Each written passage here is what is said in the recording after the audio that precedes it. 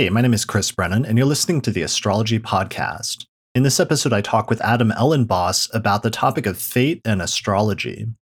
So, this was originally an episode recorded for his YouTube channel where he put out a call for questions amongst his audience about different topics related to fate, free will.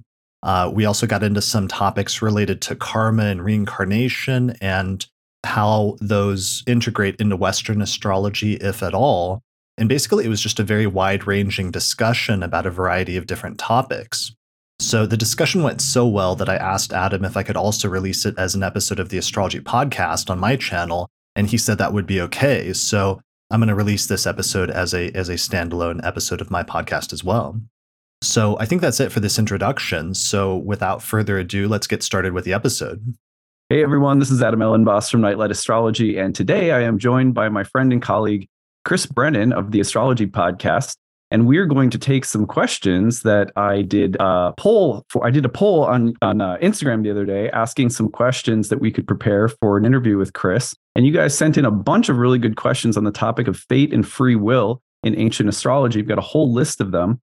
Chris, of course, is world-renowned expert in Hellenistic astrology, author of the book Hellenistic Astrology, the person that I initially started learning Hellenistic astrology from. So it'll be really nice to have him here today and talk about this age-old question. Did ancient astrologers believe that everything was fated? Did they believe in some elements of free will? What were their views? And Chris is here to walk us through that and also just talk about the subject in general. So Chris, thanks for being here. Awesome. Thanks for having me today. I'm excited about this. Yeah, for sure. I've been on your astrology podcast a few times over the years, and it's been just really cool to see how massively popular the show has become and all of the really interesting guests and topics you cover. It's pretty much the number one reference that I have for students in my programs. If I'm like, hey, outside of class, what are some supplemental things you can check out? It's like, well, every episode of the Astrology Podcast to start with. So yeah, it's an easy place to send people.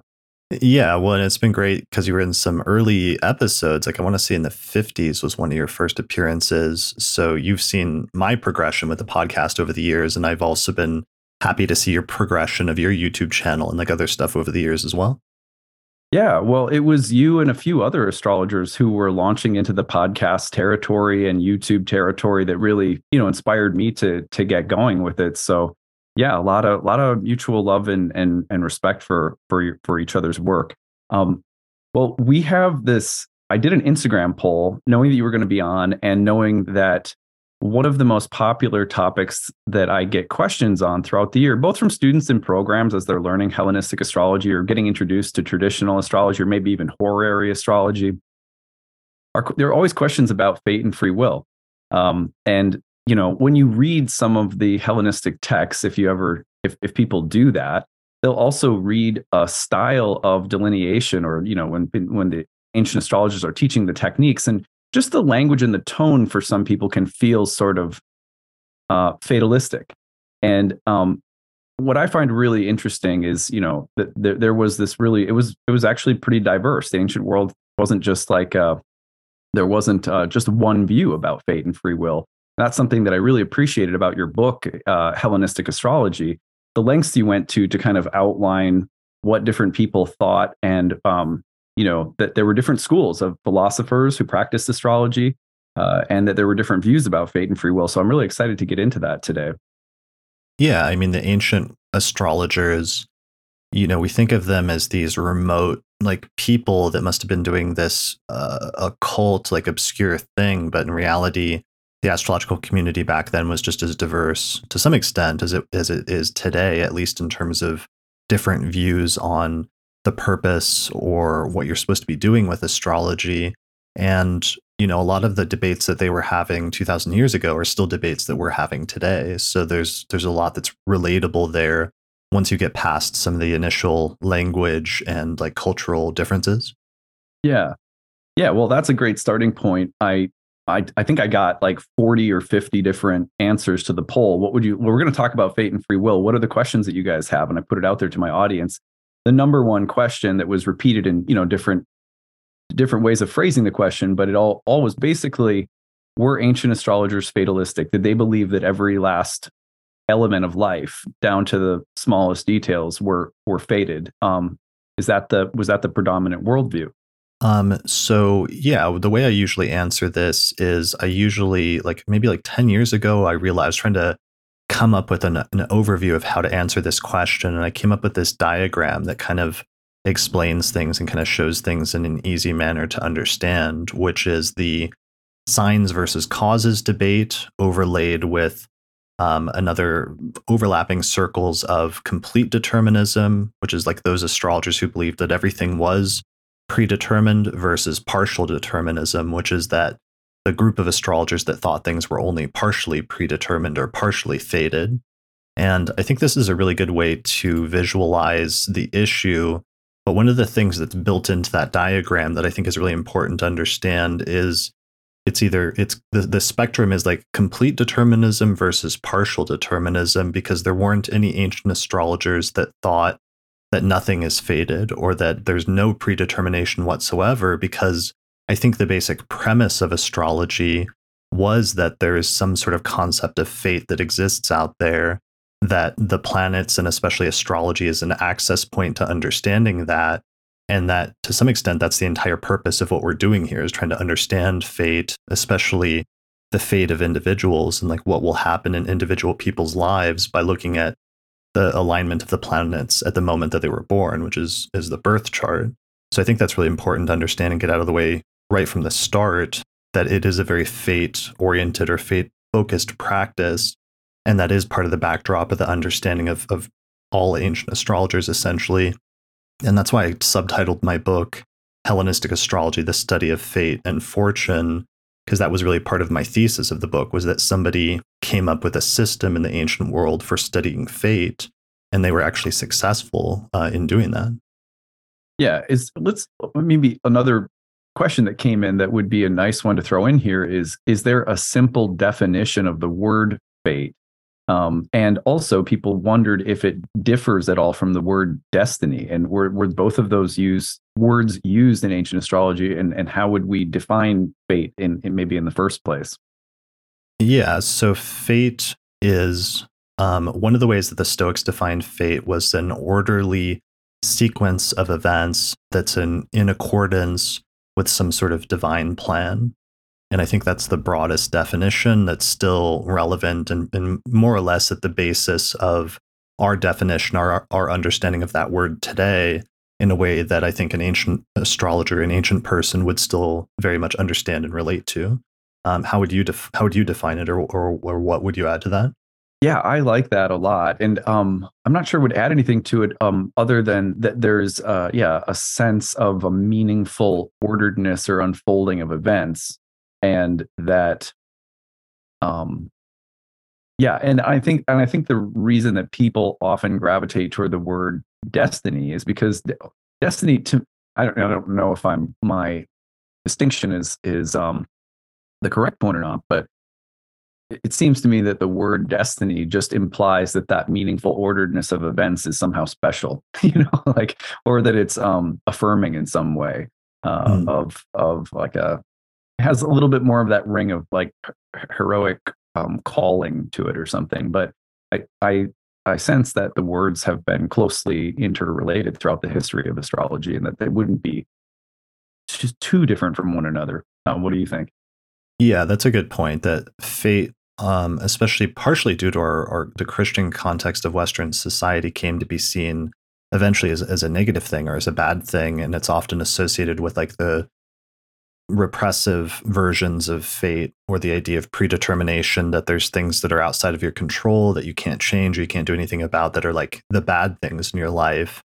And that became a point of contention with Christianity, which was very free will oriented, against some of the tendencies towards fate orientation in ancient astrology. But there's also positive versions of fate, like meeting the love of your life, or the person that you'll spend the rest of your life with through a chance encounter, or, getting lucky and meeting somebody on a subway and that leading to a career change that makes you find your life's work or something like that, is like the positive version of the fate construct. And I do think we've used the term destiny in order to try to refer sometimes to that more positive version of fate or manifestations of fate, but it's still to me kind of like the same concept essentially. Yeah. Yeah, that's exactly how I feel about it too. I'm wondering if we could go back to that diagram and I could ask you a few questions about it. Sure. Here it is.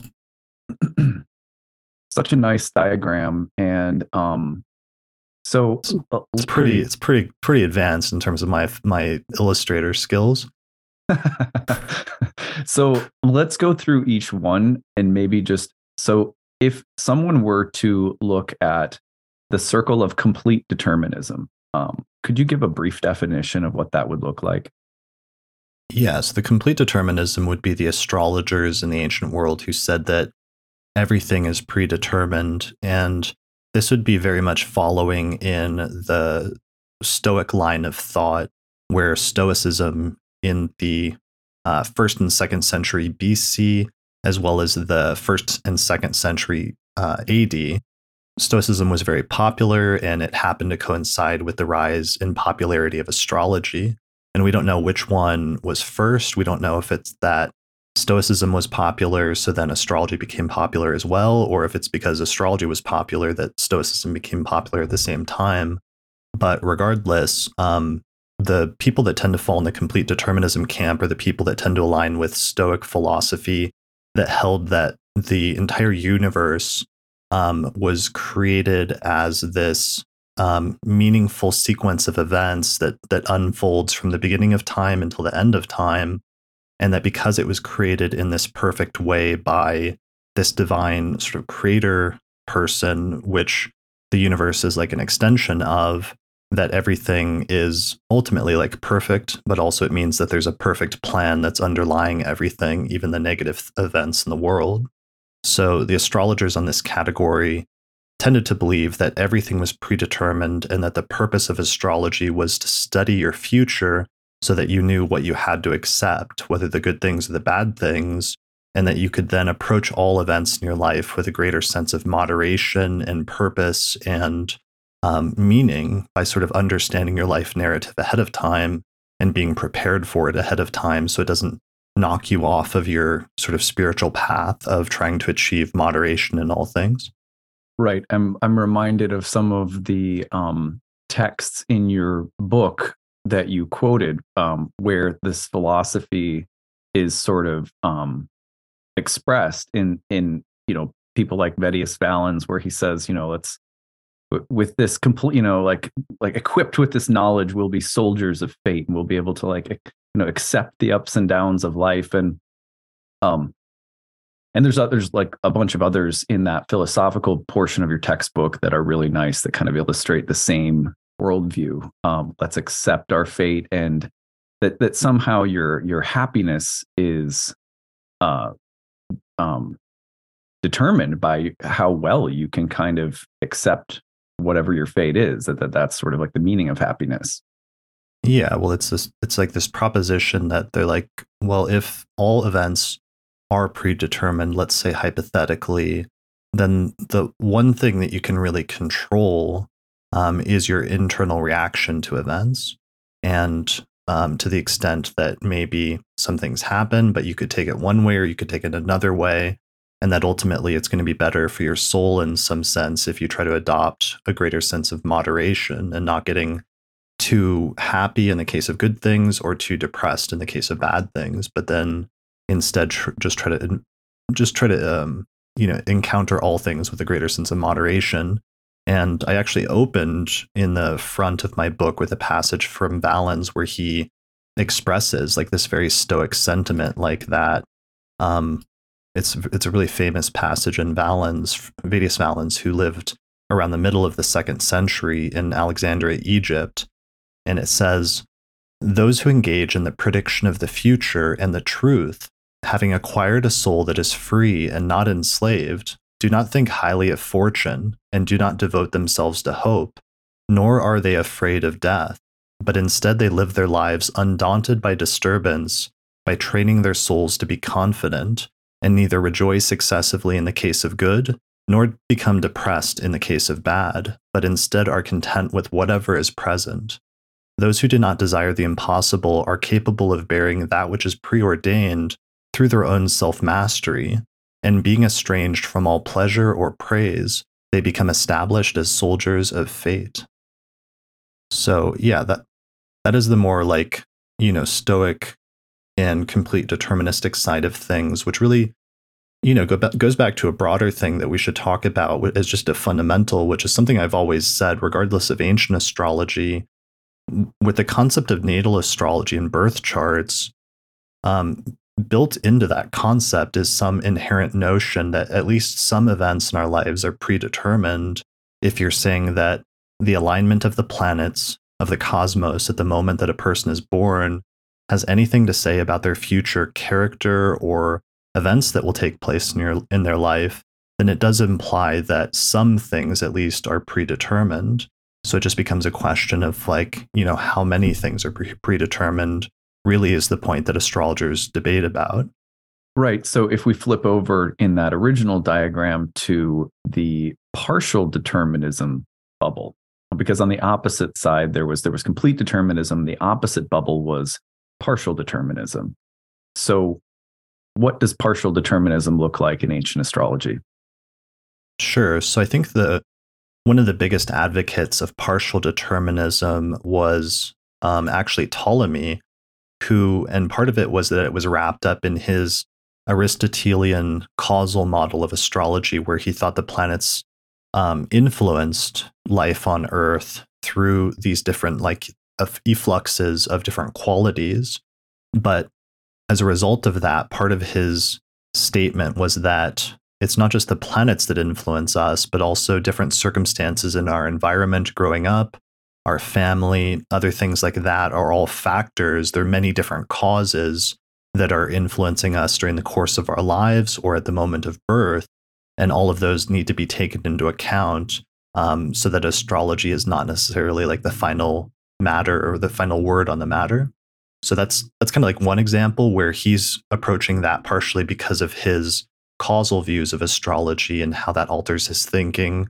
But there were also other astrologers like Dorotheus of Sidon, for example, who didn't necessarily use a causal view of astrology. Instead, it seemed to be more omen-based, of astrology acting as a form of divination, where it's a language that's sending signs and symbols about the future.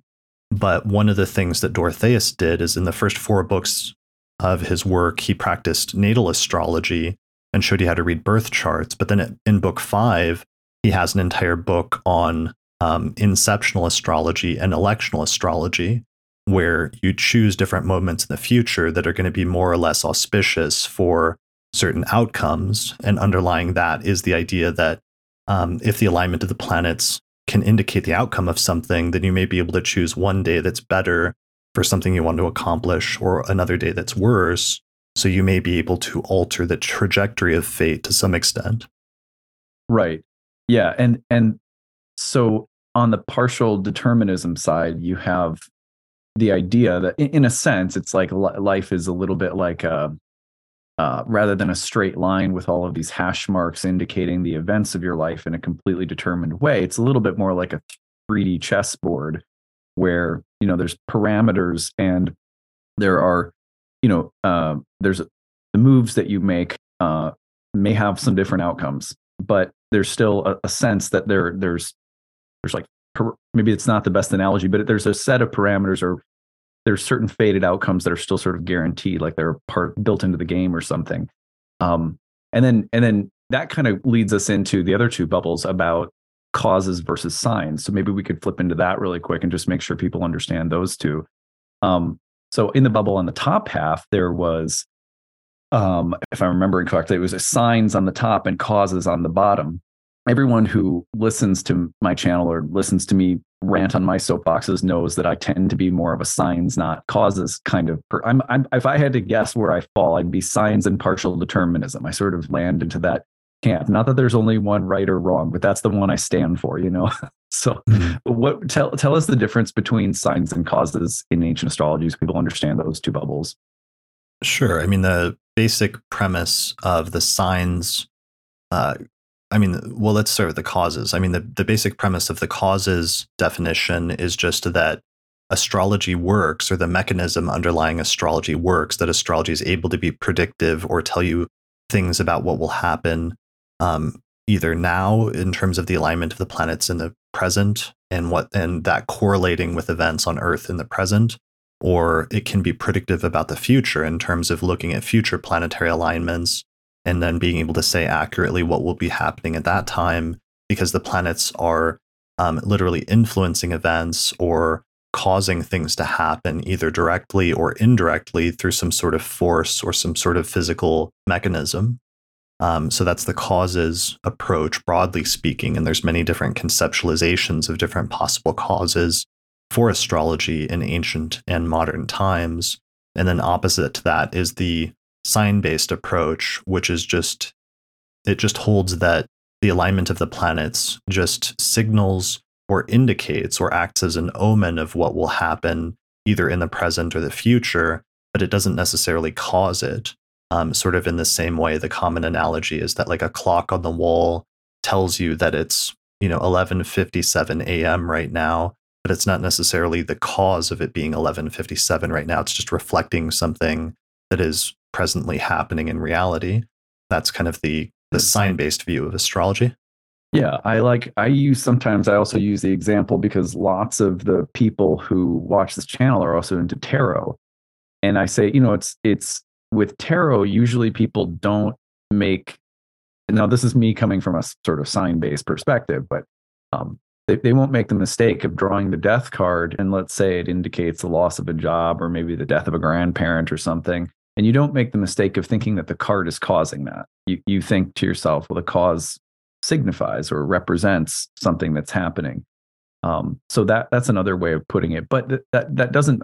By saying that, I don't mean to sit here and suggest that there may not be some really some causal dimension to astrology.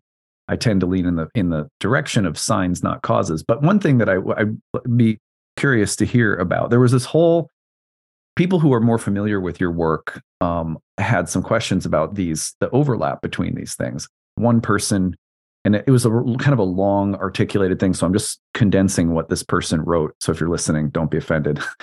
But it was basically like, when you're looking at something like the difference between a sign and a cause, they were wondering if a planet is a sign that's representing something, couldn't there be some kind of acausal explanation for how a sign is a sign, but also a cause, something like synchronicity they mentioned. And just a few questions that came in also, just wondering if you believe that synchronicity, Jung's synchronicity, has any role to play in the explanation about how astrology works in general, which is sort of like a whole can of worms, but I thought it was interesting. I'm curious to hear what you think. Yeah, I mean, I think that astrology originated as a form of divination in Mesopotamia, especially, and they were more focused on the sign-based view of things, like other forms of divination that we know of today, like tarot or the I Ching or what have you, where it makes more sense to conceptualize those as sending signs or omens of events or of things that you're asking about at the time and not necessarily causing them. It gets a little complicated, and I do think that one of the recurring themes with astrology is that ancient astrologers said that astrology was ruled by Mercury, by the planet Mercury. And one of the things that's unique about Mercury in ancient astrology is anytime there's a division between two seemingly opposite areas or opposing views, where you have like benefics versus malefics, or you have masculine versus feminine, or day versus night, Mercury always plays this role that's right in the middle, where it sort of straddles the boundary between those two things, and it always has one foot in each realm and can sort of go either way. And even though I tend to also, like you, conceptualize astrology more as working through signs and omens, I realize it's been in the back of my mind for several years now that as a mercurial art, that probably implies that when we're looking at a division like this, even though that part makes a lot of sense to us, that there may be some causal components to astrology that even if we can't fully articulate or understand them now, that may exist and may be out there. so that we shouldn't like completely shut the door to that entirely, which is something I have to keep reminding myself. Yeah. And I think this person was trying to get at, like, what if synchronicity was a way of explaining that there's some secret connection between causality and signs? And I thought that was a really smart observation or an idea. um, I also say sometimes to my students, because they'll say, well, I really feel the energies of the transits. And one of the things I've said is, well, you know, couldn't it be the case that, like, if you flip a tarot card, the tarot card could indicate different kinds of influences or energies or sensations or whatever we want to call them that you are actually feeling. And so the power of a sign to signify or represent different kinds of influences or causal forces it doesn't seem to be outside of the question. Like, why couldn't a planet represent something that you will actually feel? It's still representing it in the same way that the clock will can represent sunset and the transfer into the nocturnal space. And for most people, that's an actual feeling you get. So it seems to me that, yeah, like there's room for these things to be connected. It doesn't, when you say that something is a sign, it doesn't mean that there's no sense of there being energies that you can actually feel with astrology, even if the planets are still just representing those. It's a mysterious thing, but yeah, does that make sense? Yeah, for sure. And I think, synchronicity was the best modern attempt to bring back, or one of the best modern attempts to bring back the sign-based approach and reassert that after many centuries of astrology only being defined in a causal sense and having lost, a huge part of its origins and its original identity as, to some extent, a form of divination. So synchronicity is still really important and useful to explore. I don't know if Jung ever completely settled on something, because he changed his mind like several different times during the course of his life about different views on how astrology worked, and he entertained different options. So that's something to be careful about sometimes when talking about synchronicity, or Jung's work on it in particular, is that, like all astrologers, he was always like working with this thing and he could see it worked, but then he was constantly entertaining like different notions about how it worked and why it worked and things like that.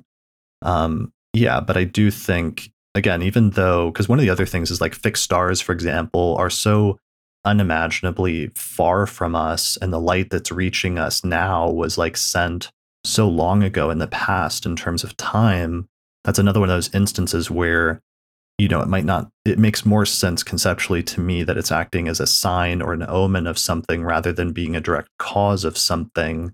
But all I'm saying at this point is just that I'm more open now, and trying to be more open to understanding that there may be causal factors in play than I was entertaining previously, because I think like a lot of people in our generation were very influenced by the work of Geoffrey Cornelius, and he made this very strong argument for viewing astrology purely as divination in his book, The Moment of Astrology. And I think there was a lot of really good points to that, but I'm just trying to also keep open some of these historical debates, and that there may be many different sort of nuances to this issue. Yeah, I agree with that. I feel like that same kind of openness, like Jeffrey came and spoke with my students in, like, I think it was like 2014, and he came for a week, and we had this retreat and everything, and he developed and presented his view as astrology as divination. It had a huge impact on me.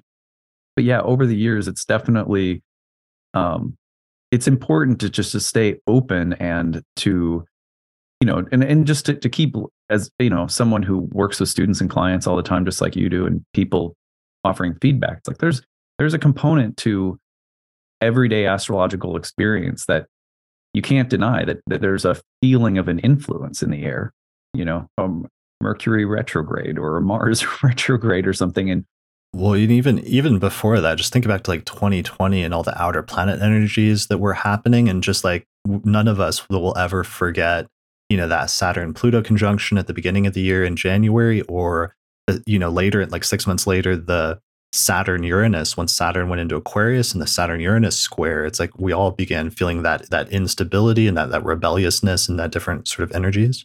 Oh yeah, yeah, great point. Yeah, and there's definitely circling back around to what you said, because I know I always get people saying, where can I learn more about this topic? Well, Chris, you have done some episodes on Jung and astrology on the podcast that people could refer back to. I really recommend, if you have never heard Chris's podcast, the Astrology Podcast, that you go check it out. We'll have a link in the description of the video and stuff like that. But you did some episodes on Jung and astrology. There's been some great books written, like Jung on astrology. And was that edited or written by Saffron Rossi? Yeah, Saffron Rossi and Kieran Lagracie. And I did 2 episodes with each of them on Jung's work. But the one that might interest this listener the most was episode 148, titled Jung on Synchronicity and the Mechanism for Astrology. So there's only an audio version of that, but if they Google it, they'll find it on the podcast website. Yep. And then there's a couple of books that have been written by Liz Green on Jung studies in astrology. And, you've mentioned those on the podcast before as well. And so if people are interested in learning more about this interesting portion of today's conversation, those would be some good books to check out. You can, if you just search Jung and astrology on Amazon, you'll find all of the texts that we've just mentioned too. Mm-hmm. Well, continuing down our list, we're probably not going to get through everyone's questions today, just so everyone knows in advance. I'm going to try to pick some other ones. One question that I thought was really interesting was, is fate the same concept as karma? We know that Indian astrology and Hellenistic astrology there's a lot that they share. There's some big differences too, practically or in terms of techniques and methods and so forth. But this question was, is fate the same concept as karma? Or are they just different words for the same thing? And if not, are there any really meaningful big differences? Yeah, I mean, I think that, fate is mentioned very frequently in all the Western texts and seems to have been the primary preoccupation of most ancient astrologers in the Roman Empire for many centuries. But I haven't found any references to karma in Western astrological text in terms of the actual astrologers until the past century, when Alan Leo and some of the theosophists started, drawing on Hinduism and Buddhism and other Eastern philosophies and integrating them actively into Western astrology. So from my perspective, just from a historical perspective, that's how I look at it from a purely with my historian hat on. That would be part of my answer to that.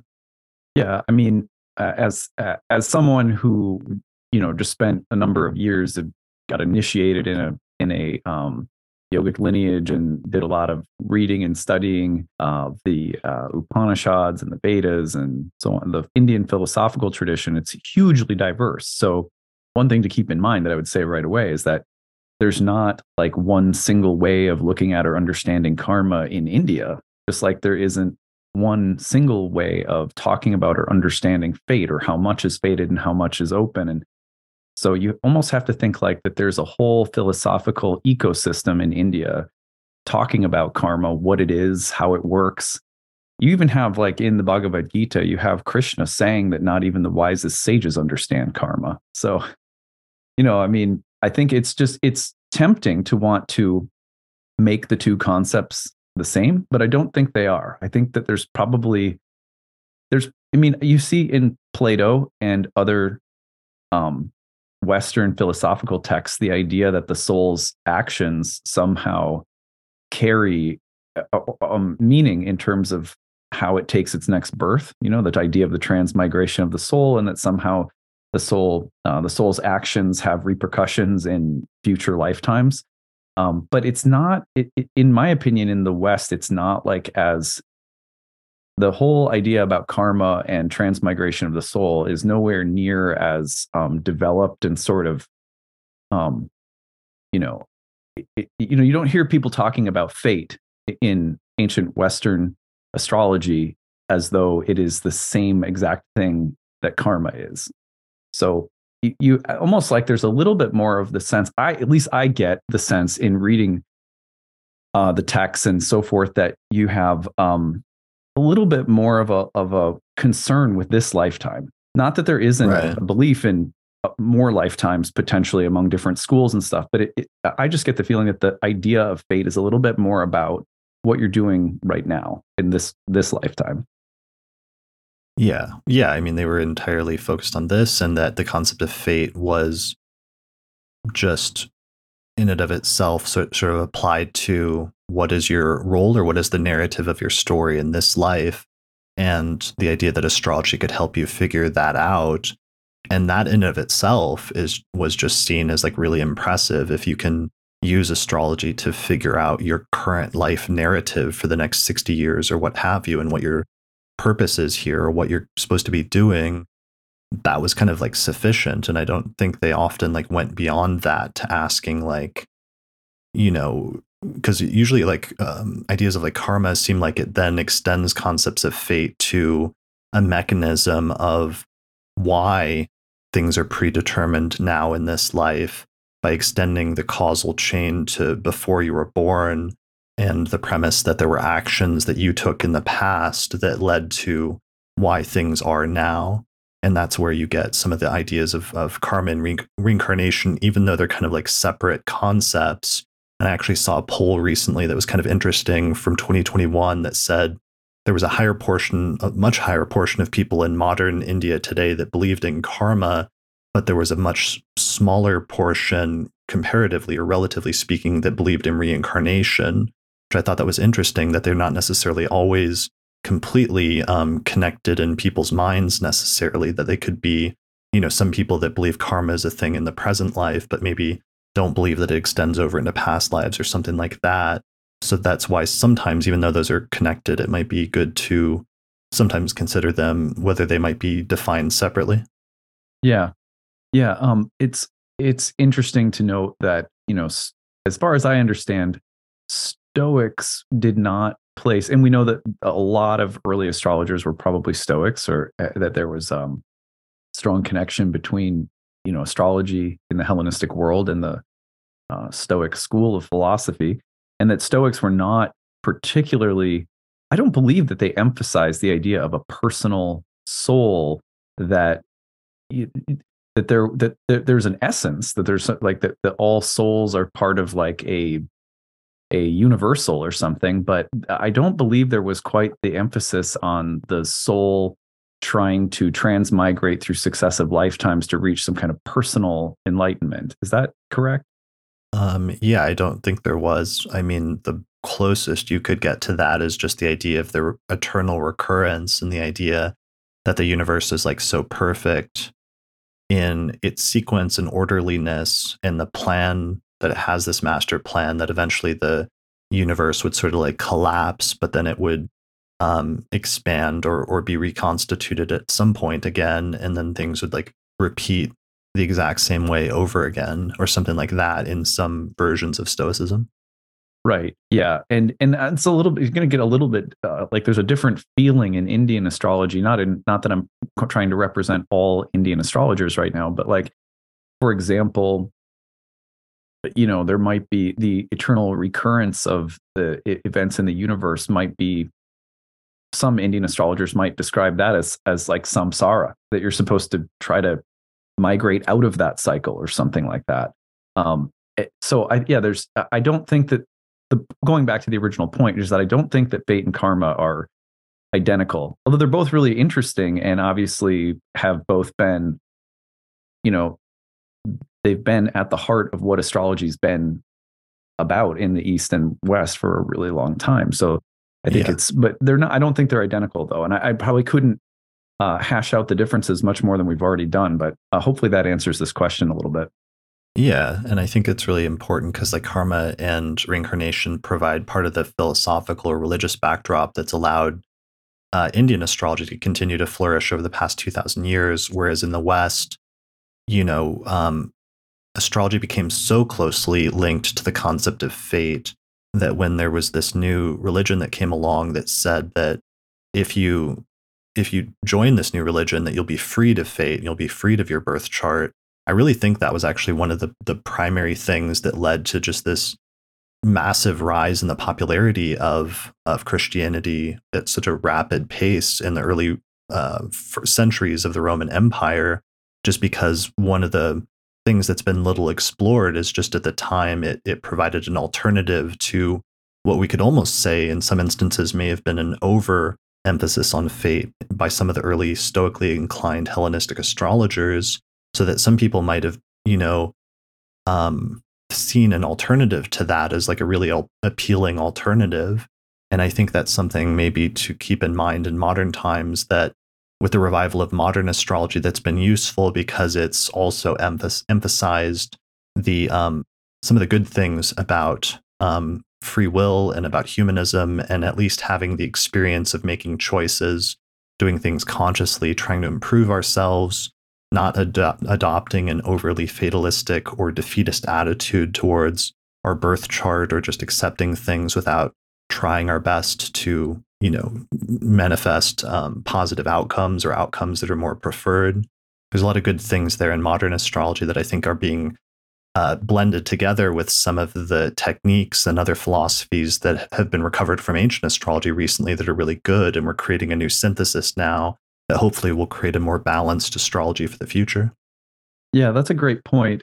And a really nice point about why the rise of, the popularity of Christianity, that and its relation to astrology being freed from the fate of a birth chart. It's interesting that recurs in India in places too. I remember some of the texts, the purports that I read, some of the texts in the Bhakti yoga tradition that I got involved in for a while, basically said, an analogy that was often used was that once you sort of take to the path of yoga, it's like if you're a fan that's been plugged into the wall and you have electrical current spinning the wheels of the fan, and that's karma. Once you take to yoga, you're pulling the cord out of the wall, and although the blades will keep spinning by momentum, you're no longer plugged in.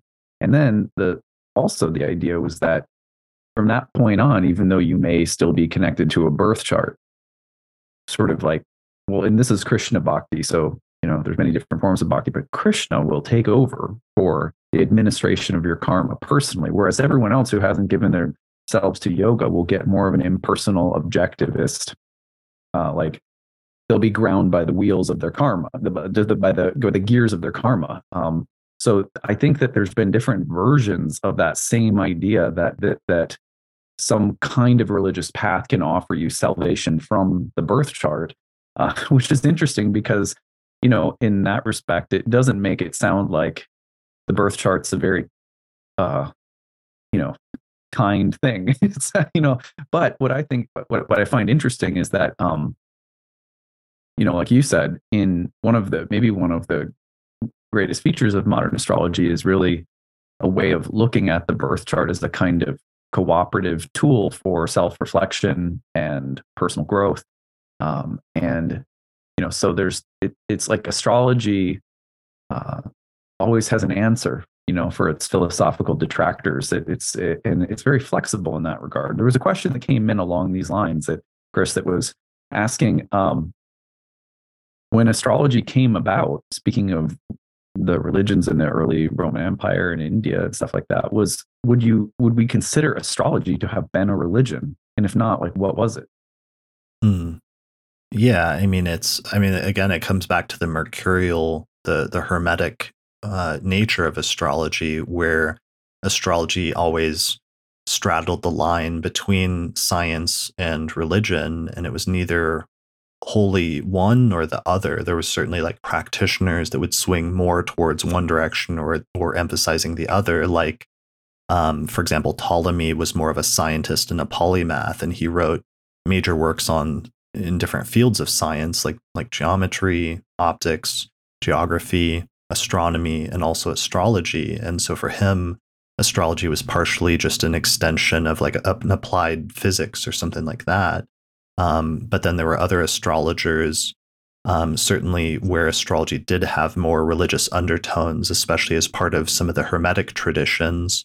and astrologers like Valens or Firmicus, who treat astrology as this sort of secret knowledge that's meant to be passed down from teacher to student, imitating the Hermetic philosophical lineages that would pass gnosis or like revealed wisdom down from teacher to student for generations as part of these almost Platonic dialogues. And there were definitely some religious undertones there where they would ask you to swear an oath not to share the teachings with the unlearned or the uninitiated, so that it was almost as if it was part of like a mystery tradition that was just being passed along over the course of generations and wasn't meant for like general public consumption. And I think in that context, especially when you then also add in some of the undertones of fate and just the inherent nature of astrology, that it naturally, if it works to the extent that it works, it naturally raises some spiritual and religious and philosophical questions about what is our meaning and purpose in the cosmos. And it kind of implies that we have more meaning or purpose than you might think otherwise, then it naturally does, have some religious or spiritual component to it. Yeah, that's a great point. There's a book that I read recently that reminds me of what you just said. It's a book by a Jungian, his name is Jason Smith, and he wrote a book called Religious But Not Religious. And the subtitle is Living a Symbolic Life. And it's a very, the text is like an embodiment of Hermes, and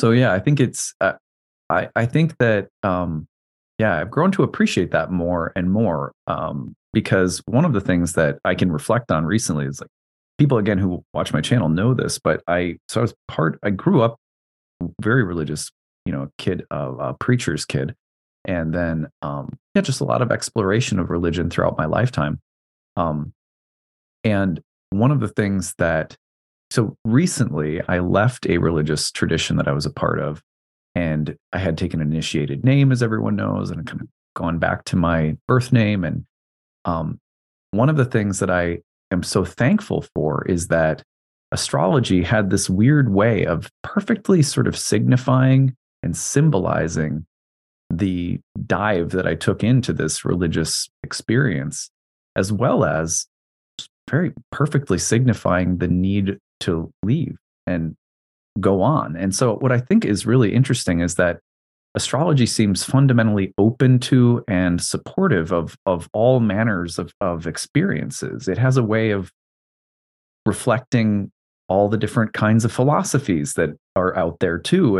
And so I think that's one of the things about astrology that's so unique, is that its symbolic power can kind of affirm and represent just about any kind of religion or philosophy, but it also doesn't have to get stuck in any of them, which I think is probably why it's so attractive to so many people. Yeah, for sure. That makes me think of a funny thing, like a couple of the most extreme astrology skeptics I know of, when I found their birth charts, they both had like Saturn in the ninth house in a night chart. And it was so funny because it was like the astrology itself was saying that you would not believe in astrology. And there's a funny kind of thing to that. Yeah, totally. I was like, well, it's like someone asked me, they're like, don't you feel like kind of adrift? Like you just set aside your religion, you must feel a little lost. And I was like, no, because, Pluto in the ninth house opposing my sun in the third perfectly represented, my departure from this religious experience, which to me just filled me with a sense of trust in the journey of my life. And there's something about that, although I don't have any kind of religious affiliation at the moment, that felt like a kind of religious experience. I don't know how else to describe it. So I think that's the magic of astrology. There's another question along these lines that we're talking about here. Did ancient astrologers believe that your chart included a set of instructions or learning lessons that you were supposed to accomplish in order to evolve? Now, I'll say that like right away, that sort of in order to evolve piece, we could tack that on or leave that out. I think either way, is the birth chart like a set of instructions, Whether you believe it's a set of instructions that carries you on to future lifetimes or not, I think we've already established that's sort of, people debate that, but was there any sense in ancient astrology that the birth chart contained a set of learning lessons or instructions? Yeah, I mean, the evolved part, it just goes back to the evolution part, and I don't think that was a component in ancient astrology, at least, because they were very much just focused on the wonder of being able to cast a chart and look at astrology and be able to say things about a person's entire life and what some of the main beats of a person's life are, or what some of the main chapters of a person's life are and main subjects. And that in of itself is just like really impressive. And sometimes when people want more than that, or they want astrology to be more, to do more than that, I kind of think of like that meme of like Maximus from Gladiator, when he's like, in the arena, and he's like, are you not entertained by, being able to predict like all these, things about what will happen in a person's future, like from the moment they were born until they're 60 or 90 years old. Like that's already pretty impressive. People, let's take that, for what it is. But otherwise, the chart itself, yeah, I mean, some of the basic placements, especially, and that's a reorientation when you're getting into ancient astrology, is that instead of looking at all the placements as being active for the entire duration of the life, sometimes some of those placements will just indicate like a single specific event that will happen at some point in your life that will come to characterize, if somebody was to write a biography about your life, that they would write at some point a chapter about the time that one thing happened. And sometimes that's sufficient. And it doesn't have to be something that's continually present and continually manifesting in the same way in order for it to be relevant. It just has to sometimes tell you something that will be significant and defining about a person's life. And sometimes that's what the birth chart does in some areas. Yeah, I like to, one of the reasons that I go back to, at least, again, without wanting to be too dogmatic, and I have a tendency to get really dogmatic about the astrology as divination thing. But the the thing that I like to remind people of is that in the ancient world, to go and see a diviner, I'm just using that word loosely, but to go and see a diviner would require sometimes a sacrifice, and whether that sacrifice was a long journey, like a pilgrimage, or to a temple, or if it was, sometimes literally like bring a goat, or something like that. But like a Beyond Meat burger or something in a modern context, I think would be the yeah. Yeah, exactly. Sorry, don't piss off PETA on my YouTube channel. But yeah, so I mean, it's I think one of the things that we forget is that because we have the software at our disposal, because we have daily astrological content, because we have scrolling, we're always scrolling. There's and some of that's really cool. Like I'm not at all trying to like, so those are there are benefits to all those things, but because of that, it's also easy to want astrology to be like something that it's like we get overstimulated by it, or we don't know how to unplug from it.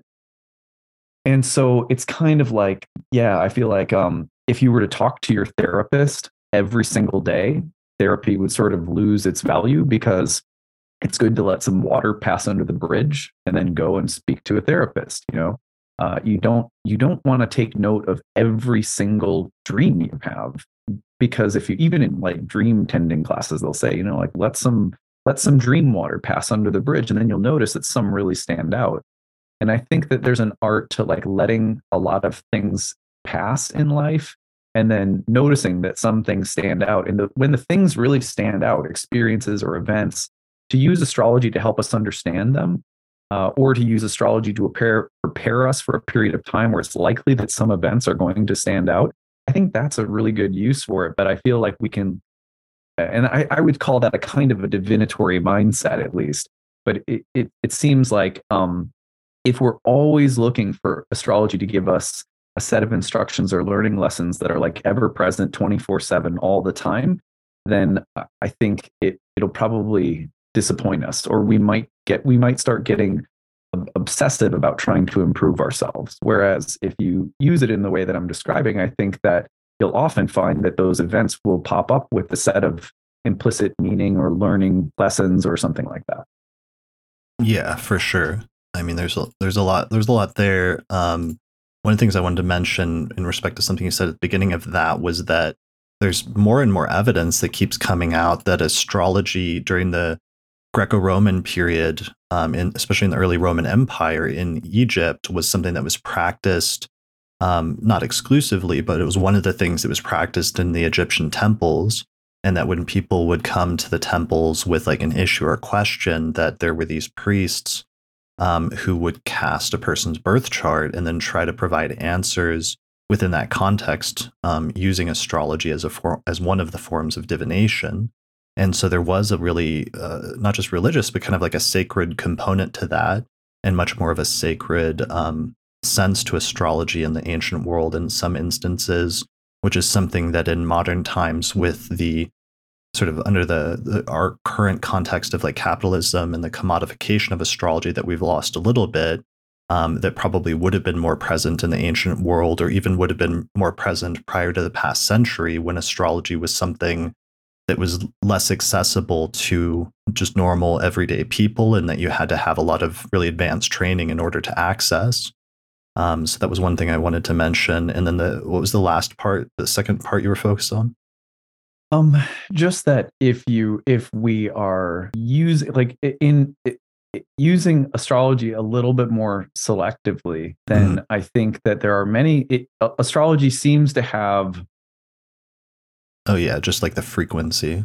Yeah, and it seems to provide us with lessons, and that life through astrology can feel like it's giving you some instructions or lessons. But I think that it's really important, and just in my personal point of view, that we not look at astrology like, well, your chart has this set of lessons that you have to learn, but more like, as you relate to your life through the lens of your birth chart, you'll find that one of the ways in which it speaks or feeds back to you is that it provides you with a set of what you maybe are meant to learn within the context of something you're experiencing. But it seems that for it to do that, you have to make sure that you're not like obsessing over it like it's a set of instructions. Yeah, I mean, I think, during the course of a student or an astrologer's career, every astrologer that I've ever known goes through different periods of like waxing or waning in terms of the level of frequency to which they pay attention to their own birth chart or their own transits, or the birth charts and transits of everybody around them, or the mundane transits and like current world events. I think different astrologers go through different stages, and especially early on, there's a stage where everybody does that really intensely and sort of obsessively, and that's okay to a certain extent, as long as it doesn't verge into being unhealthy, just because it's part of the process of learning and immersion. And just as if you were immersing yourself in a language, if you were trying to pick up Arabic or ancient Greek or Sanskrit or something like that, like the best way to immerse yourself into language is to like go there and live there and just do that 24/7. Right. And that's how you really internalize something. But there can definitely be an unhealthy version of that. But for the most part, it's still something that for astrologers, for people that become astrologers, astrology is like this code or this language that's happening behind reality, that's sort of like telling you what's going on at any given moment in time. And sometimes it tells you things that, are important piece of information that may be contrary to what you initially think about events, but then later it will turn out to be true, which is a recurring surprise that I often have, even having experienced that like hundreds of times. I'm always sort of impressed by when my experience of something, of events, is one way, and I expect things to go one way, but the astrology is telling me there's something else going on here and it's going to go a different way, that the astrology often ends up being true. And I think there's still, though, but where I was going with that is that there's a healthy component to that, which is that all astrologers are using astrology as a process of studying the unfolding of their life purpose or life narrative. And during the course of your life and your career as an astrologer, you will always be digging that up in different stages, and sometimes coming to new understandings or new realizations about your birth chart as part of a lifelong process of finding out who you are and what you're here to do. And there's something just very beautiful and very, interesting about that as a phenomenon that we experience as astrologers. Right. Yeah, that's true. I think there's also this way in which just naturally living a life and using astrology as a way of reflecting upon it. Um, it- Sometimes I feel like that is more satisfying to me than using astrology to try to figure out why I'm here, what I'm supposed to do. Although I don't think they're mutually exclusive. Like sometimes I feel like astrology is giving me this feedback about how to individuate or what my purpose is or what the lessons might be in any situation or time in life. There's this other level where it's almost as though astrology is just providing me this, like you said, like, are you not entertained? Like astrology is just providing me this archetypal lens through which to appreciate the richness of experience itself. And so, like, even just being able to like reflect on the fact that the way something happened, took place while the moon was opposite Mars, like, oh, wow, Right. that got heated. Then I reflect on the fact that the moon was opposite Mars. And somehow it's like a balloon in my chest is just blowing up. And I go, wow, it just changes. Then I have to experience that and that sequence of events and the consequences. And maybe I have to, make up with someone after an argument or something. But somehow astrology itself, set aside the lessons and the purpose, just provides us with, it expands our appreciating capacity for experience itself. And I think that it's important to have that kind of relationship to astrology alongside of always mining the chart for like moral or spiritual imperatives or like purpose or something. Mm. Yeah, for sure. To retain that sense of just like wonder that it works at all, and how rich the language is and how well it can describe these different levels of human experience. Yeah, totally. This is interesting. Let's see. This dovetails with another question. So we're talking about fate, and we're talking about instructions, things that that you're here to learn. There was also a rich practice of astrological magic in the ancient world, and there were also debates about whether or not astrological magic should be used or not. We're not going to be able to tell anyone what to do or not to do about this, but could you just outline for us, like, what were the views? Was astrological magic used by everyone, but was it used by some astrologers and not by others? What were the debates like about it? And what would be some examples of how astrological magic was used in relation to the birth chart? Yeah, I mean, I think there was a tension in the Hellenistic tradition in the Greco-Roman period between some of the astrologers that were more stoically inclined, who thought that the purpose of astrology was to learn your fate so that you knew what things you needed to accept in the future and wouldn't be blindsided by stuff. And I think that's really important to emphasize because it's the one philosophical principle or precept that just gets repeated amongst almost every astrologer, so that it must have been like this commonly agreed upon like thing of like, that's what we're doing with astrology, or that's one of the primary purposes, whether you're fully deterministic or even just partially deterministic, that there's some element where you're trying to learn the future to know what you have to accept. And but then there were other traditions, going back to Mesopotamia even, because astrology in Mesopotamia in like 1000 BCE, they would do it for the city or the state, but then sometimes they would do it for the purpose of then figuring out what propitiation rituals would then need to be used in order to ward off any negative things. Or sometimes they'd try to get, cute with it and do things like the substitute king ritual, where it's like, if there's a negative omen for the king, then let's switch out the king for like a week or two until that passes, and then we'll put the king back in, and different stuff like that. So there was clearly a pre-existing tradition that had some magical notions of finding out the future so that you can try to avoid it, almost as a form of like time travel or something like that, and of working with time in order to manipulate or control it. And I think that came back and continued into the Hellenistic tradition, where there was this separate magical tradition that said the purpose is to learn your fate in order to know how to change it or how to alter it, and that through different magical means you might be able to do this. And I found this one really amazing text from, I think, this 3rd or 4th century alchemist named Zosimus, who preserves some passages from these 2 astrological texts that were debating about this. And one of them was attributed to Hermes Trismegistus, and the other was attributed to Zoroaster. And the Hermes text, interestingly, is the one that's arguing for more of a Stoic position on fate that aligns more with authors like Valens, where it's saying you learn the future in order to learn what you have to accept.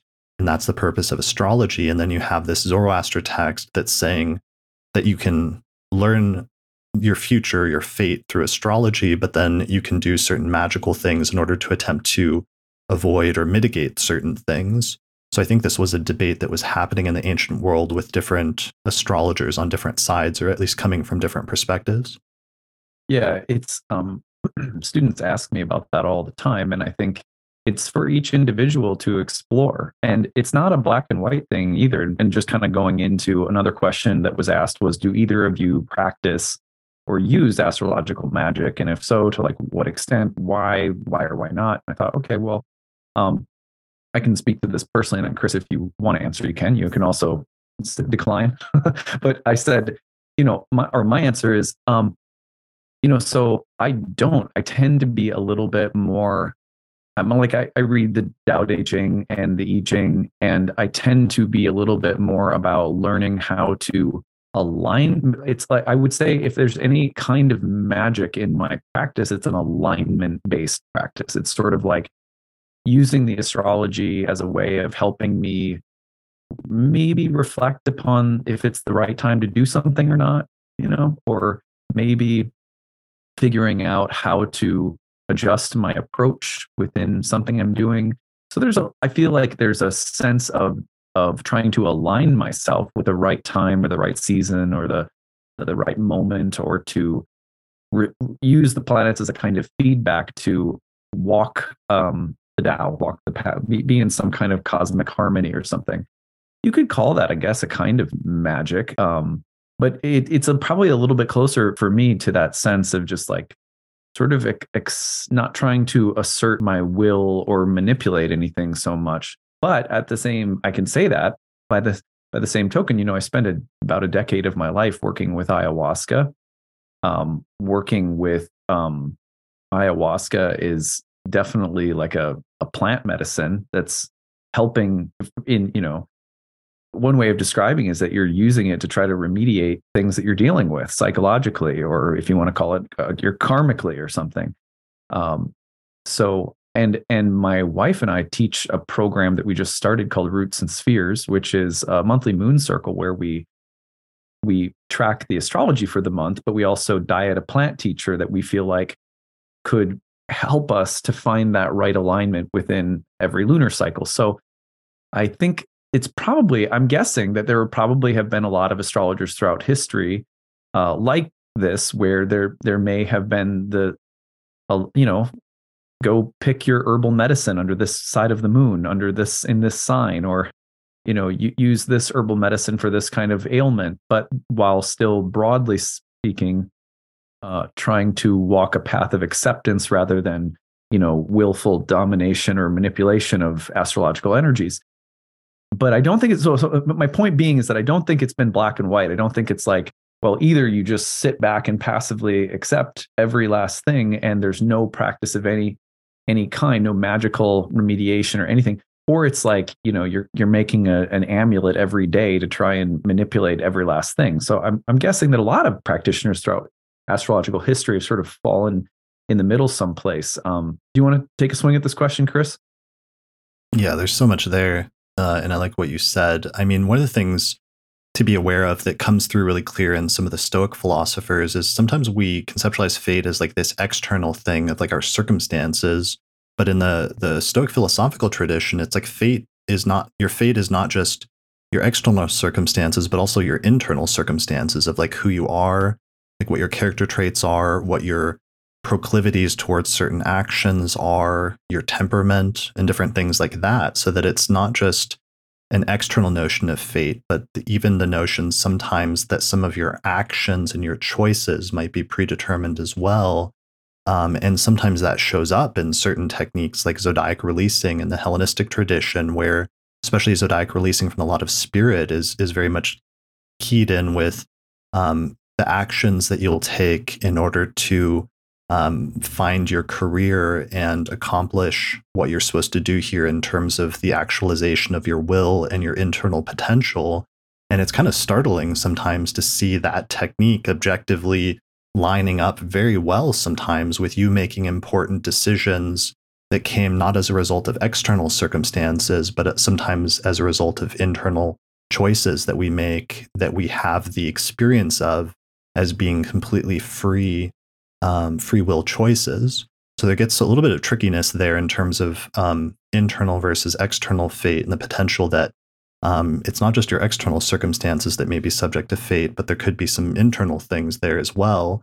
But that being said, it's like I do use electional astrology very frequently, which I think I had a conversation with Austin Coppock a few years ago in like late 2019, I think, on astrology and magic. And that sort of changed my views a little bit and made me realize a little bit more that electional astrology really is almost kind of like magic, because when you're using electional astrology, you're really trying to, at the very least, alter the trajectory of things and put things on a better path or a better course that's more in alignment with the outcome that you would like to see happen. And that's very much what people that are involved in astrological magic or just magic in general are trying to do as well. And it is kind of magical in a way to the extent that it works. The electional astrology can sometimes allow you to change things or to make things work out in a way that matches your goal or your desired outcome.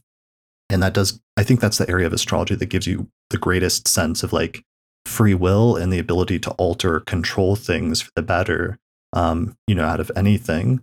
But that being said, nothing will teach you about the restrictions of fate faster than trying to find a set of electional dates and realizing very quickly that, you don't have unlimited options and that the circumstances of time and location and practicality impose certain restrictions on you so that you're never going to find like the perfect ideal electional chart. There's always going to be some things in it that are not optimal or that you don't like and that you end up having to accept as trade-offs for things that you do like. And that becomes an additional sort of interesting part of the fate and free will dialogue, is sometimes having the choice in front of you and being able to make the choice consciously of what the good things and the bad things are that you're going to accept on an ongoing basis by paying attention to the moment in which you're initiating actions and what the potential is in each of those moments every single time. It really gives you a very like firsthand experience of the fate free will issue and the interplay between those two areas. Yes. Go ahead. There was one last thing, which is just, even if things are predetermined to some extent or even 100%, I think as astrologers, something I've always said is that we have to act as if they are not, because of the limitations of being able to say 100% what will happen with astrology.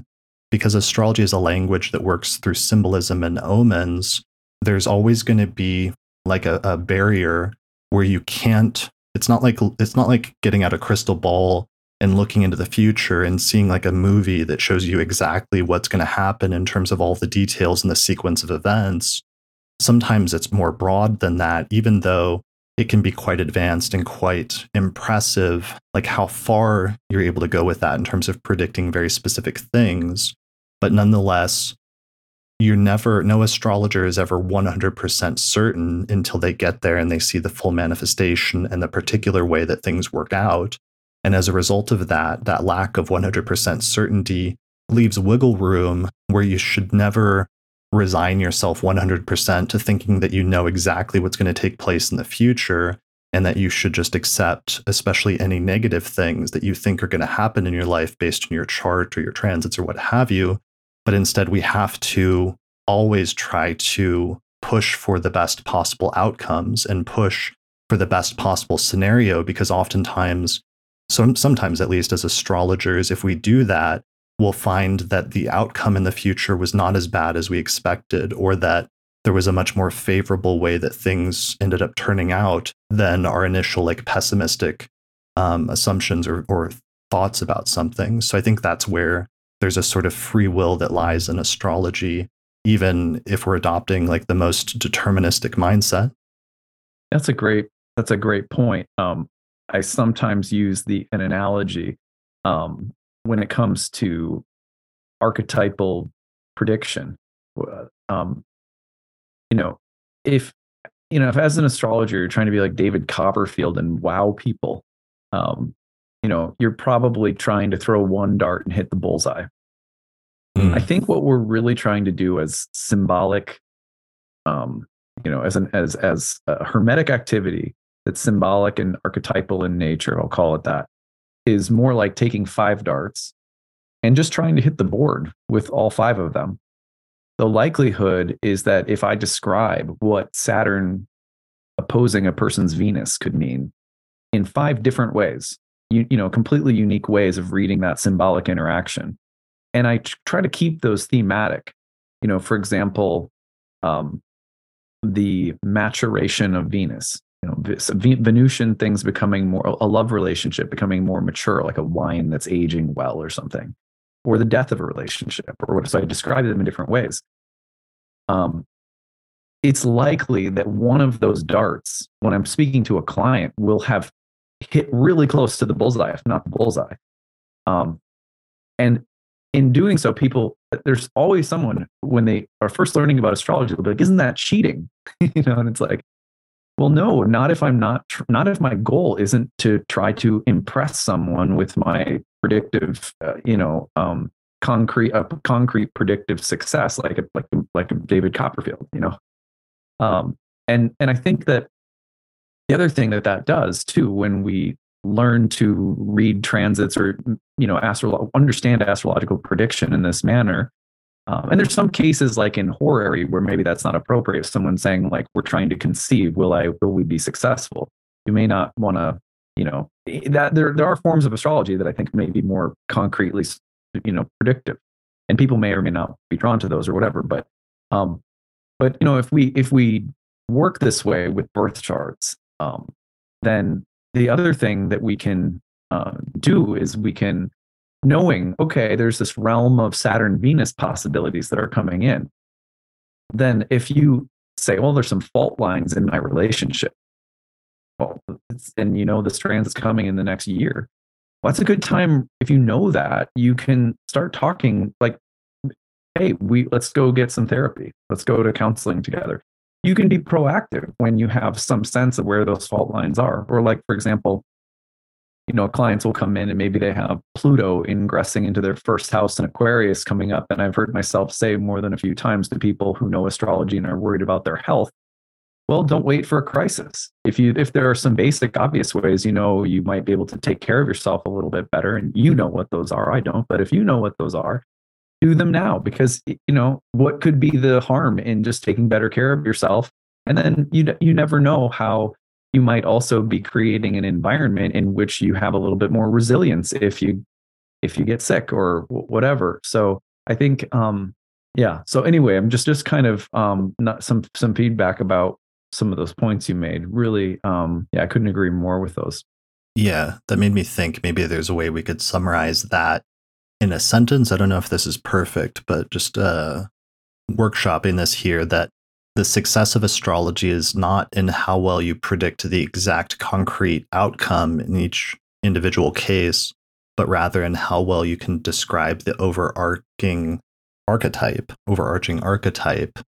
Because really, astrology, as you said, and as Richard Harness says, astrology is archetypally predictive, and that it shows you the archetype that you can describe, which is like the overarching umbrella symbolism. And then there's going to be many individual ways that symbolism can manifest in specific ways, and that you can access the archetype, but sometimes it's harder to get a bullseye on the specific individual manifestation because of how many different factors are involved in doing that.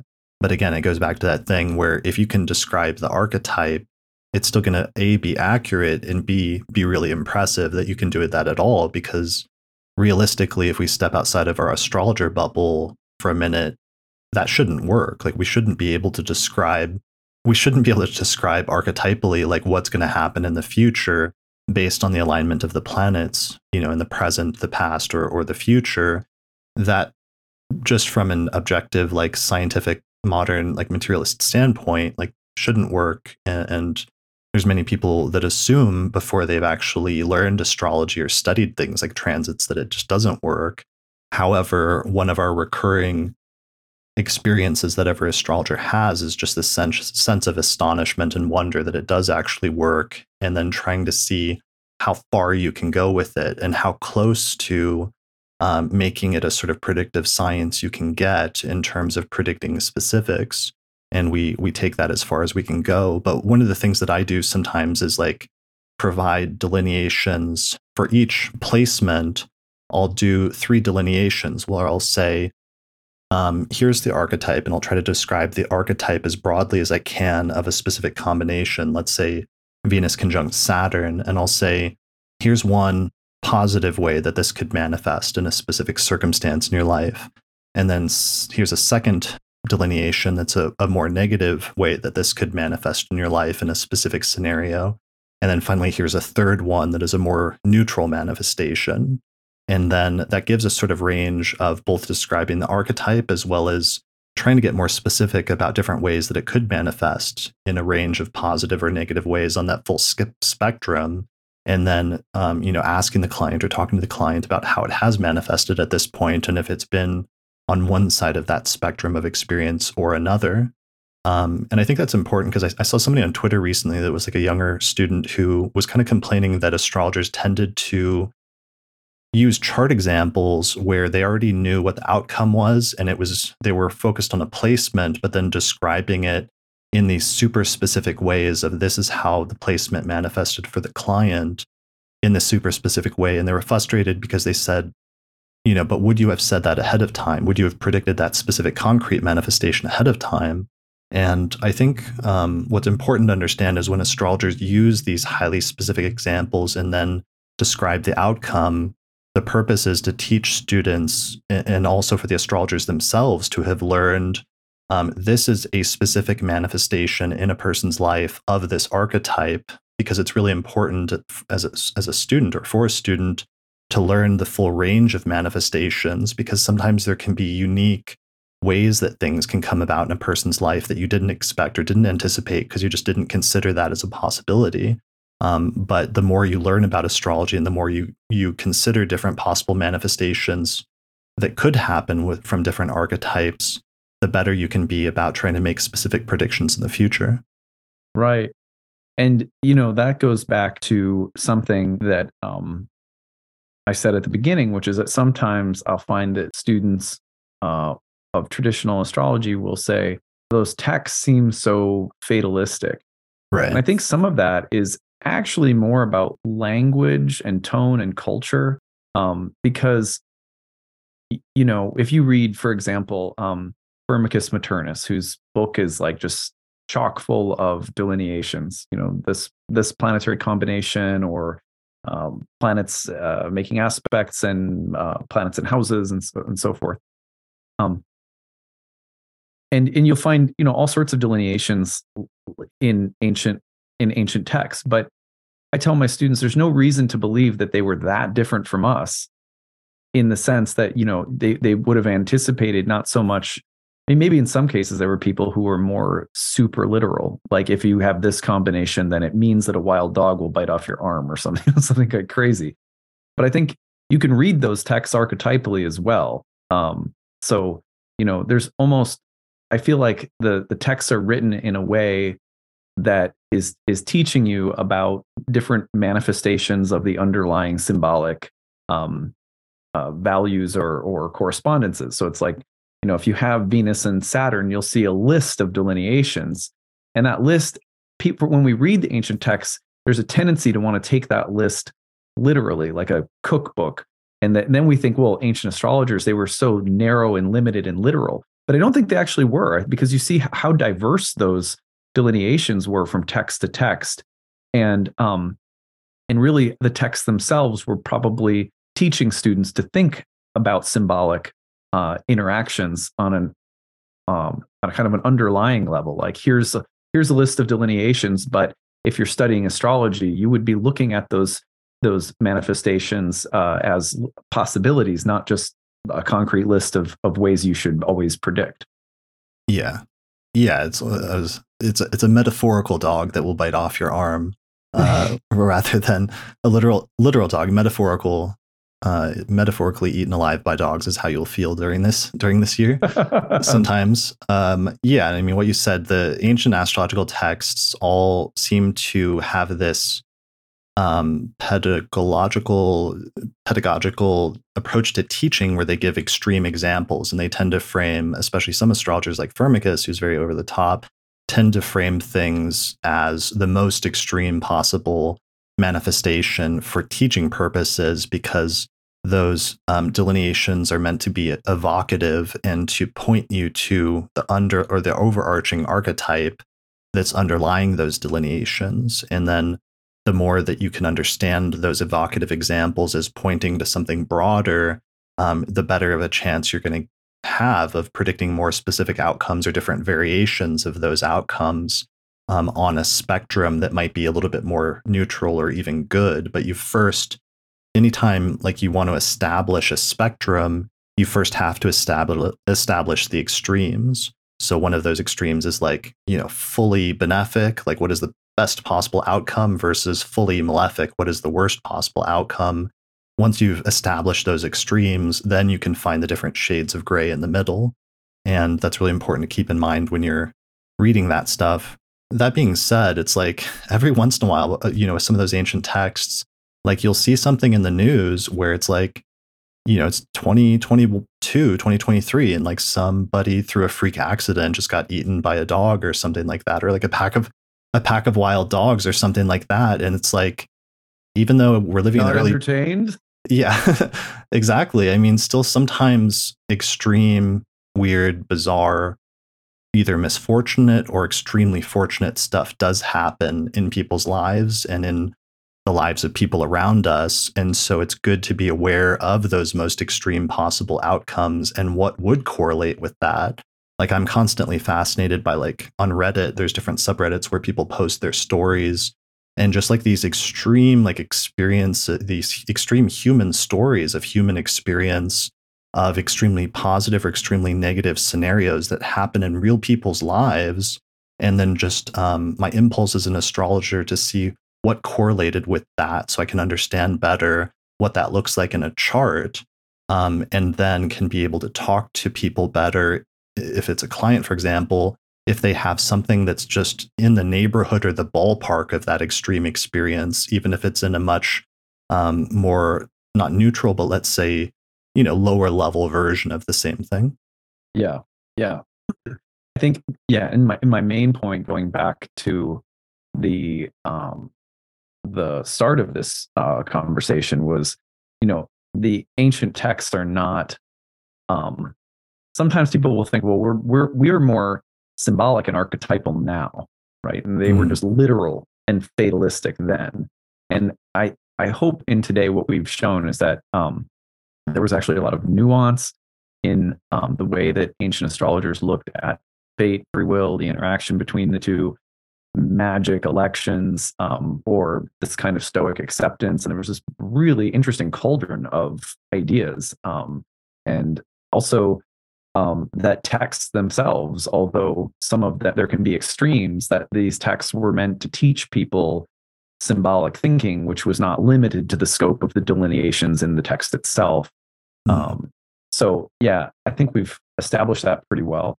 One last question that I want to talk about is that when I first started studying, and a lot of the time when students come to study Hellenistic and they've been exposed to like nothing but modern astrology, one of the things that they'll come in with, and that I was exposed to when I first started studying too, is this idea that the birth chart is nothing but possibilities. That it's just kind of a set of possibilities, or Potentials. That's the other word I was thinking of. Um, in what we're talking about with the archetypal combinations, it can almost sound like what we're saying is that, well, it's total potential. When Saturn's going to come and conjoin Venus in your birth chart, that's just there's just a mandala of possibilities and potentialities, and Right. it sort of rests on your shoulder to like get it right or something like that. Maybe we can speak a little bit about that idea, and where that comes from, and yeah, just your thoughts about that.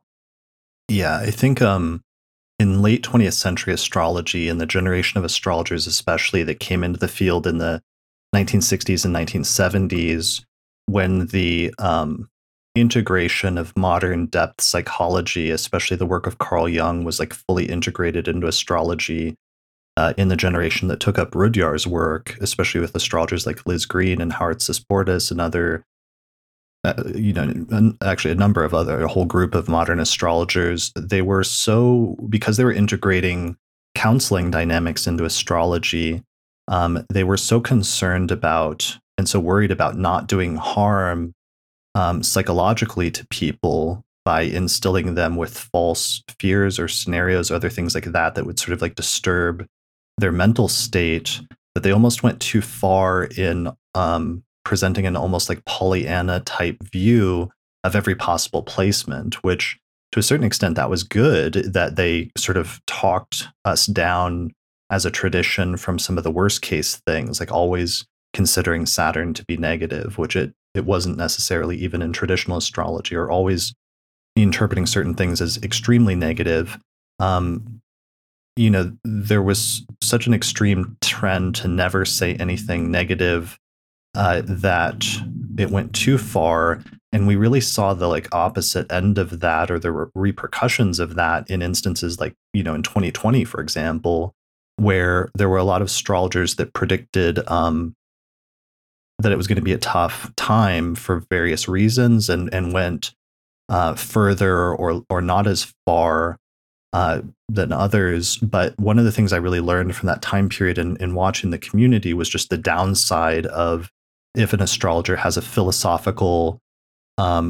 a philosophical choice never to say anything negative, then there are going to be some people afterwards, when a negative event does happen, that say, why didn't you tell me? Why did you withhold that information? Or why did you try to spin it in such a constructive light when what I actually experienced was a real time of trauma and hardship? And I think that's one piece that we have gained from ancient astrology that's very useful, is we've brought back some of that ability to talk about concrete external events and be a little bit more realistic about when sometimes the experience of those energies or those archetypes is going to be tough. And I think that's helpful and important, because I think it's more validating for a client to be able to talk to somebody that's acknowledging real areas of hardship or difficulty or trauma, and then be able to go from there, instead of just ignoring it or kind of trying to sweep it under the rug in some sort of misguided attempt to, not harm the client by saying things that might be unsettling to them. So obviously there's a balance there, because you can go too far in the opposite direction of like, saying things that are negative or making predictions that aren't going to be helpful to the client or could be psychologically harmful. And I do think astrologers should always have the primary like operating number one rule of like, do no harm, in the same way that they have in the medical tradition. But there needs to be some sort of balance there, because sometimes when things get unbalanced, there can be unexpected outcomes. Yeah, that's a great point. And I think, I remember, I think it was William Lilly in the beginning of his text on horary astrology, which is called Christian Astrology. And that text is not, it's an interesting, the title is interesting because it really has nothing to do with Christianity per se, but it's just like a great text on horary astrology that he wrote. At the beginning of that text, anyway, right. It's a Christian astrology text that's composed of like 90% of like earlier Arabic Muslim authors that he was drawing on. Yeah. Good point. And I think if you did a whole, you've done some talks on that text in particular on your podcast that I really loved. Right. But I'm thinking that it had to do with the climate of religious belief at his time that he named it that too, right? Yeah, probably because there was increasing like attacks, during the Renaissance and early modern period from the church that were not good in terms of trying to ban astrology or get rid of it, especially, the branch that he really practiced, which was horary, which is the branch that it was a lot harder to defend on naturalistic terms as a science because it's just like more obviously like tarot or something like that just looks like a form of divination. Yeah. um so in the beginning of that text he says, deliver their hard fate by degrees. I believe that's one of the things that he said, like if you should come, or it might, and there's something similar that's said in Firmicus in his note to the students of astrology. He says something about like kind of like deliver the blows gently, sort of like, and I think that's important because, we might sit down and look and see, oh, we've been using the Saturn Venus example, and you might think, well, based on this situation, it sounds like divorce is coming, based on what the client is telling me and so forth. But you should treat that situation like, well, you don't know exactly what's going to happen. You could outline that as a possibility among others. But I think the philosophical point I want to come back to is that even in a situation like that, that doesn't necessarily mean that what you're saying implicitly on a philosophical level is that there is no fate or destiny whatsoever, that it's all up in the air somehow. I think that more often than not puts too much pressure on people, because usually what comes in to that sort of possibility void is the sense that, well, it depends on how conscious you are, what you'll get, is like sort of rides on you and how enlightened you are, something like that. And which, there and again, going back to where we started today, there's some, I think probably you and I would both land in the camp of there being sort of a partial determinism, and like there's some relation between our choices and the unfolding of fate. But again, just because we may not be able to say exactly what is going to happen, or we have an archetypal realm of possibilities to work in, is not the same thing as saying that the future is only possible and open and completely just potentiality. So that's where I stand anyway, where I would say I can't go that far. I have to say, no, like Hermes, I'm interested in some kind of relationship between that sense of possibility, potential, choice, and the very real sense that fate exists. Again, otherwise, I'm not sure how astrology would have come about in the first place. And I think we have to take seriously what the ancient philosophers and authors were saying, which is that this is a study of fate.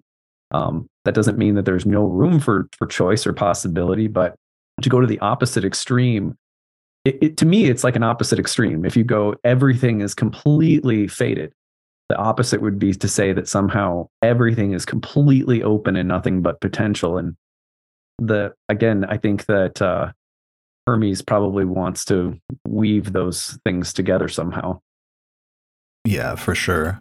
I mean, I think what you said at the very beginning was really important, that astrologers know to take any delineation with a grain of salt because they understand that astrology is archetypally predictive, and therefore there can be different possible outcomes on that spectrum of like positive to negative for any position, and you don't know 100% ahead of time. But a client doesn't know that. And so sometimes a client will take what the astrologer says much more seriously, and that's where we have to be cautious with the way that we word things, and that the astrologer is careful and conscientious of how the client is going to receive what you say, and that there may be different people, depending on their mental state and ability to take in different things, that may be more or less capable of hearing certain things from an astrologer without it becoming detrimental to their mental health.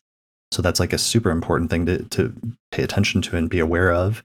And then with respect to your last thing, because I know we're getting towards the end of this here, I want to take the position that fate is actually a good thing. And I'm actually very pro fate, because I think we need to take into account not just the challenging things that come with certain things being predetermined or fated in terms of hardships that we experience in our lives, but also some of the positive things as well. And that there's this beautiful sort of interweaving of the positive and negative events in our life, of like the negative hardships that we had to experience in order to have this positive thing later on, or this positive thing that occurred that eventually had some negative outcome, but it eventually became tied in with our overall life story.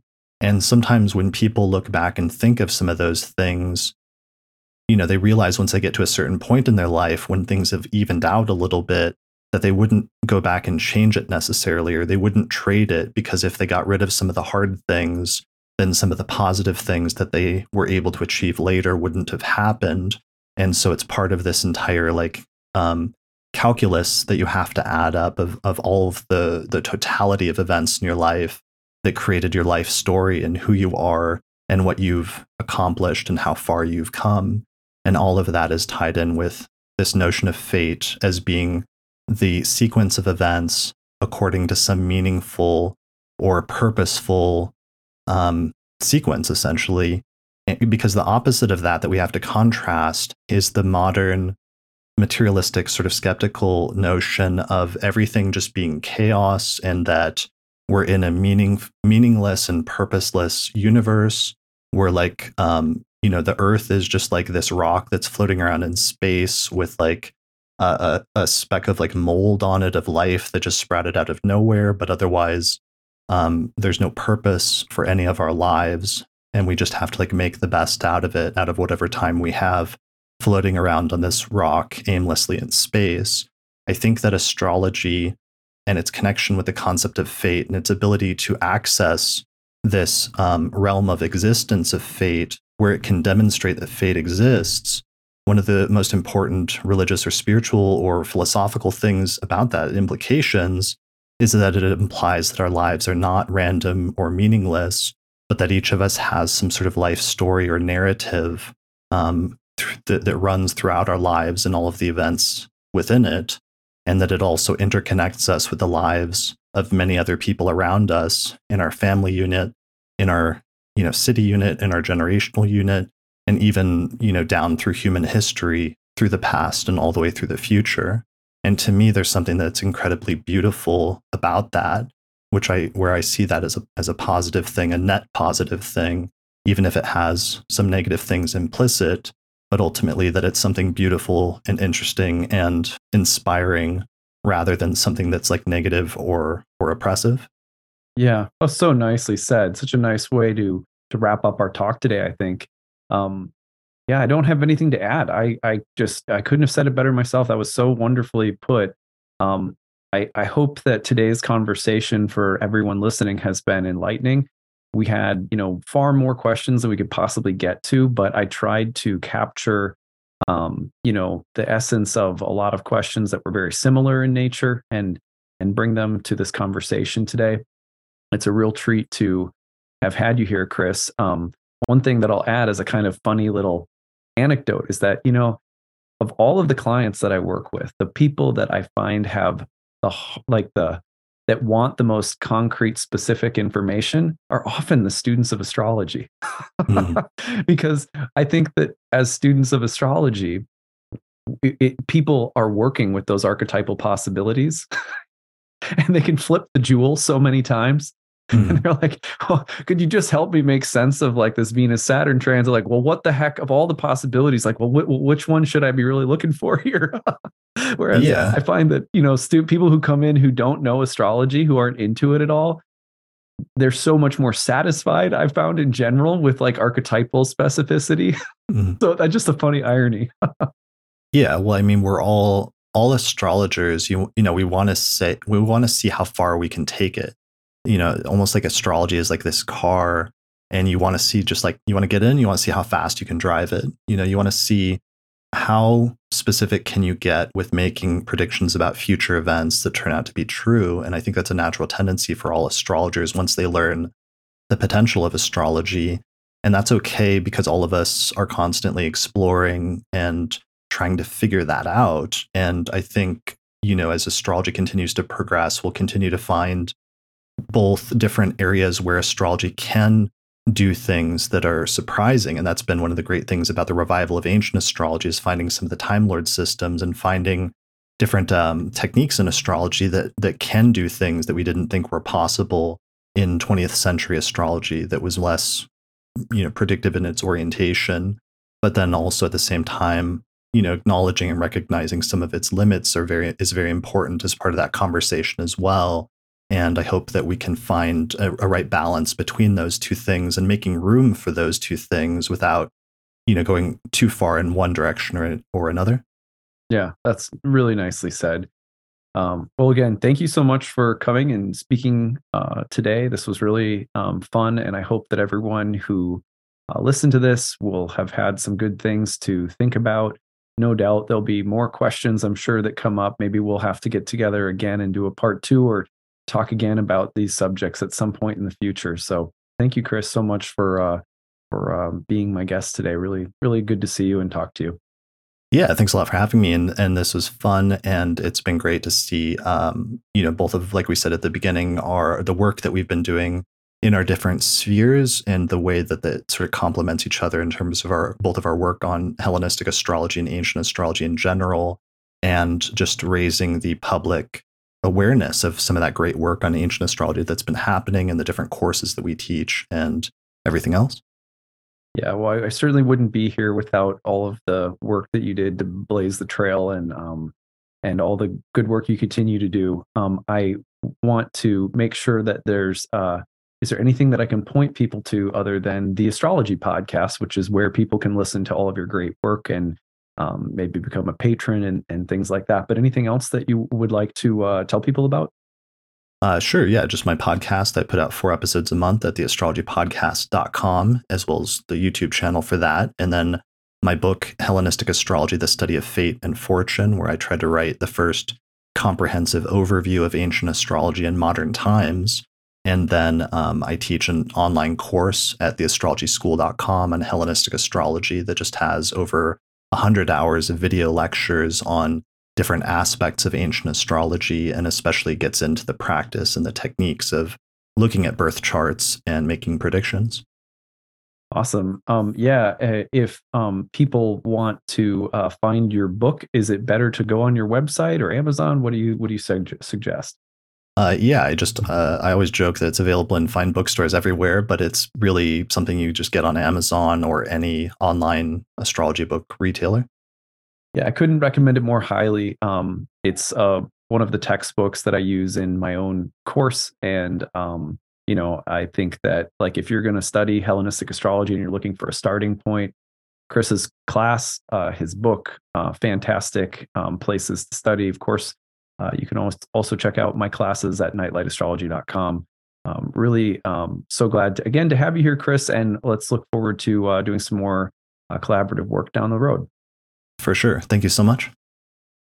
Special thanks to all the patrons that helped to support the production of this episode of the podcast through our page on patreon.com. In particular, shout out to the patrons on our producers tier, including Thomas Miller, Catherine Conroy, Christy Moe, Ariana Amour, Mandy Ray, Angelique Nambo, Issa Sabah, Jake Otero, Mimi Stargazer, and Jean-Marie Kaplan. If you appreciate the work I'm doing here on the podcast and you'd like to find a way to support it, then please consider becoming a patron through our page on patreon.com. In exchange, you can get access to bonus content that's only available to patrons of the podcast, such as early access to new episodes, the ability to attend the live recording of the monthly forecast episodes, our monthly auspicious elections podcast, or another exclusive podcast series called the Casual Astrology Podcast, or you can even get your name listed in the credits at the end of each episode.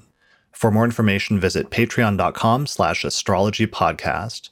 If you're looking to get an astrological consultation, we have a list of recommended astrologers at theastrologypodcast.com/consultations. The astrologers on the list are friends of the podcast that have been featured in different episodes over the years, and they have different specialties such as natal astrology, electional astrology, synastry, rectification, or horary astrology. You can get a 10% discount when you book a consultation with one of the astrologers on our list by using the promo code AstrologyPodcast. The astrology software that we use and recommend here on the podcast is called SolarFire for Windows, which is available for the PC at alabe.com. Use the promo code AP15 to get a 15% discount. For Mac users, we recommend a software program called AstroGold for Mac OS, which is from the creators of SolarFire for PC, and it includes both modern and traditional techniques. You can find out more information at astrogold.io, and you can use the promo code ASTROPODCAST15 to get a 15% discount.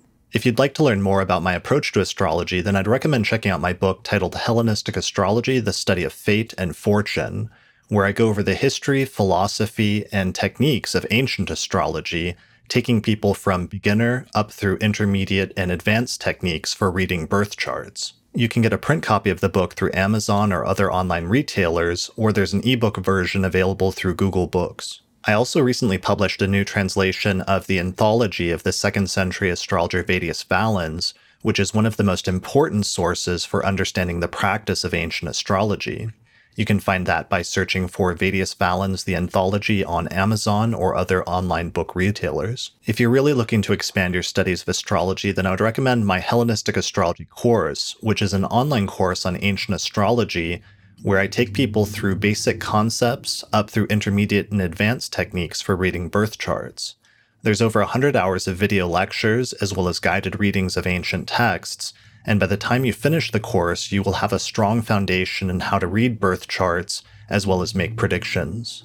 You can find out more information at courses.theastrologyschool.com. I also recently launched a new course there called the Birth Time Rectification course, where I teach students how to figure out your birth time using astrology when the birth time is either unknown or uncertain. You can find out more information about that at theastrologyschool.com. Each year, the podcast releases a set of astrology calendar posters for the coming year, and we've just released our 2023 planetary alignments and planetary movements posters, which are now available on our website at theastrologypodcast.com/store. There you can also pick up our 2023 electional astrology report, where Lisa Scheim and I went through the next 12 months and we picked out the single most auspicious date for each month using the principles of electional astrology. You can get that at theastrologypodcast.com/2023 report. And finally, thanks to our sponsors, including the Mountain Astrologer magazine, which is a quarterly astrology magazine, which you can read in print or online at mountainastrologer.com. Finally, thanks also to the Northwest Astrology Conference, which is happening May 25th through the 29th, 2023, just outside of Seattle. This year's conference is going to be a hybrid conference where you can either attend online or in person. Find out more information at norwac.net.